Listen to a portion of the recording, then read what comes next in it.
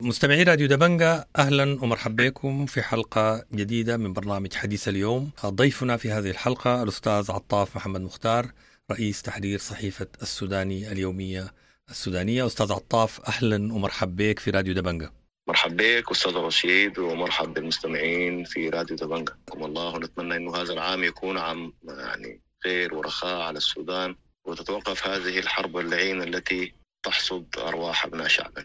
أستاذ عطاف، طبعا بتكون تابعت التطورات الأخيرة في ملف الحرب والسلام في السودان، وآخرة لقاء جيبوتي، اتفاق أديس أبابا، التحركات الدبلوماسية لأطراف الحرب وللقوى المدنية. هل ترى أن ذلك يمكن أن يقود فعلا إلى حل سلمي للأزمة السودانية في أفق قريب؟ أنا أتمنى ذلك، لكن أنا بعتقد الحرب دي هي في المقام الأول حتى تنطفي، وإذا انطفأت لا تتكرر مرة أخرى. هي حرب سياسية في المقام الأول، هي حرب بتاع السلطة، حذرنا منها كثيرا. من المهم الآن إنه جميع الأحزاب السياسية والقوى السياسية تتوحد على إنه كيف تتم إدارة السودان وكيف يتم إدارة شأنه. قد يقول قائل إن هذا الأمر هذا ليس زمانه وليس أوانه. أنا أقول هو من المهم تفكيك العسكريين من السلطة السياسية، وليس فقط مثلا DDR بمفهومه بتاع نزع السلاح والدمج. الآن من المهم نزع السلطة السياسية من العسكريين بكافة أوضاعهم وبكافة مشاربهم وبكافة أطيافهم. لا يمكن الآن أن نعيد اتفاق سلام الموقع مثلا أو إعلان أديس أبابا ما بين تقدم وما بين الدعم السريع وتذكر فيه أمور سياسية وأدوار سياسية وإنه يبنى عليه سياسيا. هذا أمر يعيد إنتاج دوران العجلة مرة أخرى. أنا كنت أعتقد إنه على تقدم، وهي الآن تقود في عمل سياسي، إنها تجلس مع مناوئينها وليس مع الأطياف أو مع دعنا نقول الأجسام التي تتفق معها. هنالك العديد من الأحزاب خارج الطريق. هم بالأمس أنت استضفت الناطق الرسمي باسم الحزب الشيوعي وهم خارج هذا الإطار. بالأمس حزب البحث تحدث ويدي أيضا وهو خارج هذا الإطار. شعار لا للحرب يا أستاذ رشيد إذا أردنا تطبيقه، وهذا الحديث إن قلته ممكن يقول لك هذا تخوين ودفع من الكيزان. طالما الاتهامات أنت موجهة إلى الكيزان أو للإسلاميين أو دعنا نسمي من نسميهم هم الذين يقفون وراء الحرب، فمن باب أولى الجلوس معهم لإطفاء هذه الحرب، أو حتى يكون هذا خيار لا للحرب. لكن أن نقول لا للحرب ولا نجلس معهم، إذن أنت تذهب إلى الخيار الثاني، نعم للحرب وتدوس الكيزان حتى آخر كوز. طيب أستاذ عطاف، الأمر لن يستوي. إذا سمحت لي، هل يعني ذلك أنك من أنصار الفصل الكامل بين الملفات العسكرية والسياسية في حلول الأزمة السودانية الحالية؟ مهم جدا، وده سؤال مفتاحي، ولأنه هو أمر مفصلي في الساحة. أنا أرحب بكل شيء أو ندعو إلى كل شيء لإطفاء نار هذه الحرب. في أمور جيدة، إعلان المبادئ الذي وقع، إطلاق عدم العدائيات، إطلاق سراح الأسرى وهذه الأمور. لكن إذا أردنا تفكيكه بنجد فيه كثير من الأمور السياسية. فصل المسار العسكري من المسار السياسي هو مطلب كبير جدا. أيضا أمس شاهدنا وقرأنا بيان قانونيين أو المحامين دارفور فند بتفنيدات قانونية محكمة وبنود فند هذه الأمور، إن هذه الأمور تعيد الأزمة وتعيد الإشكالات اللي كانت موجودة في الوثيقة الدستورية، والناس التي نوعت منا إنه هذا الأمر يمكن العسكر مرة أخرى من استلام السلطة. والعسكر عندما يستلمون السلطة عندما يختلفون يقهروا بالسلاح، وليست مثلا حديث في نواب البرلمان أو دوائر انتخابية. شفنا هشيمها حصلت ماذا؟ تحكم من التدخل الدولي أو من الانتهاكات الكبيرة أو من الإبادات الجماعية التي قامت بها الدعم السريع ولا زالت تقوم بها في ولاية الجزيرة.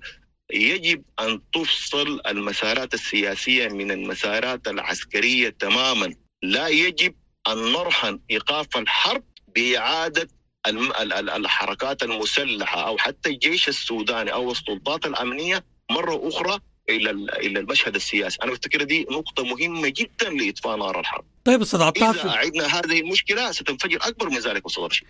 طيب هناك يعني حديث لنائب رئيس مجلس السيادة السيد مالك عقار لفت الأنظار بالأمس حينما اعتبر أن اتفاق أديس أبابا هو اتفاق شركاء. هل يمكن فعلا أن نقول أن اتفاق أديس أبابا هو اتفاق شركاء؟ أنا بفتكر ده من باب الكيد السياسي. قد تكون للحرية والتغيير أو لتقدم يعني بعض السلبيات، وهنالك الكثير من الاتهامات التي أطلقت في الهواء إنها ظهير سياسي للدعم السريع أو ظهير سياسي للكفيل وما إلى ذلك. لكن أعتقد أنه مثلا أحزاب سياسية راشدة، فيها أحزاب يعني متقدمة في الوسط السياسي، كل هذه الأحزاب تبصم على أنها تكون ظهير سياسي للدعم السريع. ممكن يكون مثلا بعض الاتفاقات مع بعض الأفراد موجودة أو متورطين مع الدعم السريع، هذا يجب أن تظهره التحقيقات. لكن إطلاق التخوين والسير وراءها وأمور هذه القطيع لا ينبغي أن تكون في فعل سياسي راشد. يعني يجب أن نبعد عن التخوين، لأن التخوين هذا واحدة من مسببات التي يعني أخرت الثورة السودانية. أنا لا أقول إن الثورة السودانية اندثرت، لكن واحدة من الأشياء التي عطلت الثورة السودانية هذا التخوين. وللأسف التخوين لم يبدأ من زي ما يقولوا أطلقوه الكيزان أو أطلقوه الحركات المسلحة. التخوين كان يأتي من شركاء قوى الحرية والتغيير منذ إسقاط البشير. منذ إسقاط البشير شاهدنا، أنا كنت شاهد عيان أمام بوابة القيادة العامة، لا أريد أن أذكر أسماء، لكن قادة سياسيين قالوا إن القادة الآخرين أعطوهم عنوان خاطئ حتى لا يلتقوا بالجيش، وبدأ التخوين والأحزاب تبخم مع بعض وأحزاب تقوم بضرب قادة أحزاب في التظاهرات. هذه يعني عندما بدأ الناس تبني في نظام سياسي راشد نعيد القهقري للوراء ونبدأ في التخوين. يجب أن نتفق على نظام سياسي حقيقي يقوم على القانون. السودان تنقص دولة القانون منذ 56 وحتى الآن لم نؤسس لدولة قانون، لم نؤسس لنظام سياسي راشد، لم نتفق على ما هي مفهوم الأمن القومي، لم نتفق على ما هو مفهوم التنوع الثقافي والإثني والديني والعرقي. وكل هذه الأشياء بدل تكون تنوع لقوة السودان أصبح تنوع لتشرذم السودان وضربه وسحله وإبادة جماعية وتطهير عرقي وحرب أهلية، حرب الكل ضد الكل. أنا أعتقد مالك عقار كان في الفترة السابقة طرح مبادرات إنه يجلس مع الجميع إسلاميين وشيوعيين ولاغى جميع الأطراف، وحتى وصل إلى القاهرة والتقى مع ناس في تركيا والتقى مع ناس في السودان. أعتقد رجل بخبرته السياسية والعسكرية، هو كان من الذراع اليمين ممكن يعد أو من أبناء جون قرن، وخاض كثير من المفاوضات ونيفاش، وهو له حركات مسلحة وأتى إلى الغصر عبر السلام. يجب إذا أراد أن يمضي في خطوات السلام يبعد عن أحاديث الأسافير أو حديث التخوين التي يساق بها القطيع. طيب إذا أراد سياسي راشد فليمضي بعمل سياسي راشد ونبعد عن التخوين، لأنه لن يفضي بنا إلى حل. هذا الحديث موجه للجميع أستاذ رشيد. طيب أستاذ عطاف، يمكن يعني هناك أيضا حديث عن أن أجندة لقاء البرهان وحميدتي في جيبوتي، اللقاء المرتقب الذي ينتظره الجميع، من وجهة نظر البعض ستنحصر في تنفيذ اتفاق جدة، ومن وجهة النظر الأخرى أنه لقاء مفتوح بدون شروط. هل هذه مقدمة لإفشال هذا اللقاء؟ هو طبعا الاتفاق جدة واتفاق جيبوتي أنا أعتقد هما بينفصلوا من بعضهم البعض، لأنه بمجرد ما تم التوقيع في مايو من العام الماضي على هذا الاتفاق، اتفاق جدة، طارت موليفي هو مساعد وزير الخارجية الأمريكي طارت إلى أديس أبابا والتقت بالاتحاد الأفريقي وتحديدا بمجلس السلم والأمن وبالإيجاد. هي أعتقد كانت تخطط لأنه عند الوصول إلى الاتفاق يكون الاتحاد الأفريقي حاضر ويكون الإيجاد حاضر، لأنه أنت تحتاج إلى قوات مراقبة على الأرض أو قوات حفظ السلام كما سمعنا. فطرحت هذه الوجهة، هي كانت تؤكد على أنه يجب أن يكون الاتحاد الأفريقي والمجلس السلم والأمن يلعبون أدوارا كبيرة في هذا الأمر، لأنه يجب أن يطبقوا على أرض الواقع، ولديهم تجارب عديدة في السودان وقوات موجودة في السودان آخرها في أبيه. فاستصحبت هذا الأمر. أنا أعتقد أنه اتفاق مبادئ جدة هو سيكون الركيزة التي ستنطلق منها اتفاق السلام القادم، وحتى الإعلان السياسي الذي وقع ما بين التقدم وقائد قوات الدعم السريع هو فيه، إذا نظرنا فيه الكثير من اتفاق جدة، ما عدا الخروج من المدن وما إلى ذلك. لا أعتقد أن الدعم السريع الآن ممكن سيخرج من المدن، لأنه بيفتكرها نقاط عسكرية يريد أن يترجمها سياسيا على أرض الواقع. هو يعلم أن الولايات المتحدة تريد أنه لا يسجل نقاط سياسية عبر تقدمه العسكري على أرض الواقع، هي تريد فصل هذه المسارات. وإذا نظرنا إلى هذه الأمور أنا أعتقد أنه كان هناك في مدن رئيسية لهذا الأمر. جدة كان مسار عسكري، لذلك شددت على أنه الوفد ليس وفد حكومة السودان إنما وفد قوات الشعب المسلحة. هنالك مدينة أخرى كان فيها قوى الثورة والأحزاب التي كانت مؤسسة للثورة، هو أديس أبابا التقت تقدم. هنالك أيضا جوبا كان فيها الحركات المسلحة. هنالك في القاهرة فيها بعض القوى السياسية الأخرى المناوئة لتقدم أو للحرية والتغيير. تريد واشنطن أو الغرب أو الترويكا كل هذه المجموعات تصل إلى صيغة بتاعت اتفاق ومسمى يجلسوا السياسيين لرسم المشهد للفترة الانتقالية القادمة، والعسكريين يمضوا إلى الأمام بإيقاف إطلاق النار والدمج والتسريح وما إلى ذلك. لكن لا أعتقد أنها تنفك من بعضها، ولا أعتقد أنها مسار لرسم الفشل. الضغط الدولي موجود. طيب أستاذ عطاف، سؤال أخير يمكن. الدكتور عبد الله حمدوك رئيس الوزراء السابق ورئيس تنسيقية القوى الديمقراطية المدنية كتب مرة أخرى إلى قائد الجيش يطلب فيها ترتيب لقاء. هل هناك فرص فعلا لأن ينجح مثل هذا اللقاء الآن؟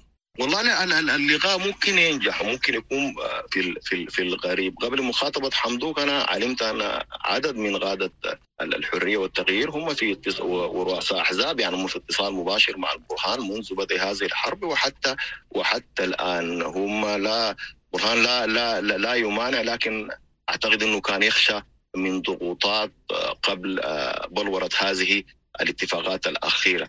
أعتقد أن أيضا لقاء تقدم مع حميدتي سيفتح الباب أمام البرهان حيال التردد الذي يعتريه يعني. فلا أعتقد أنه ممكن يرفض هذا الأمر.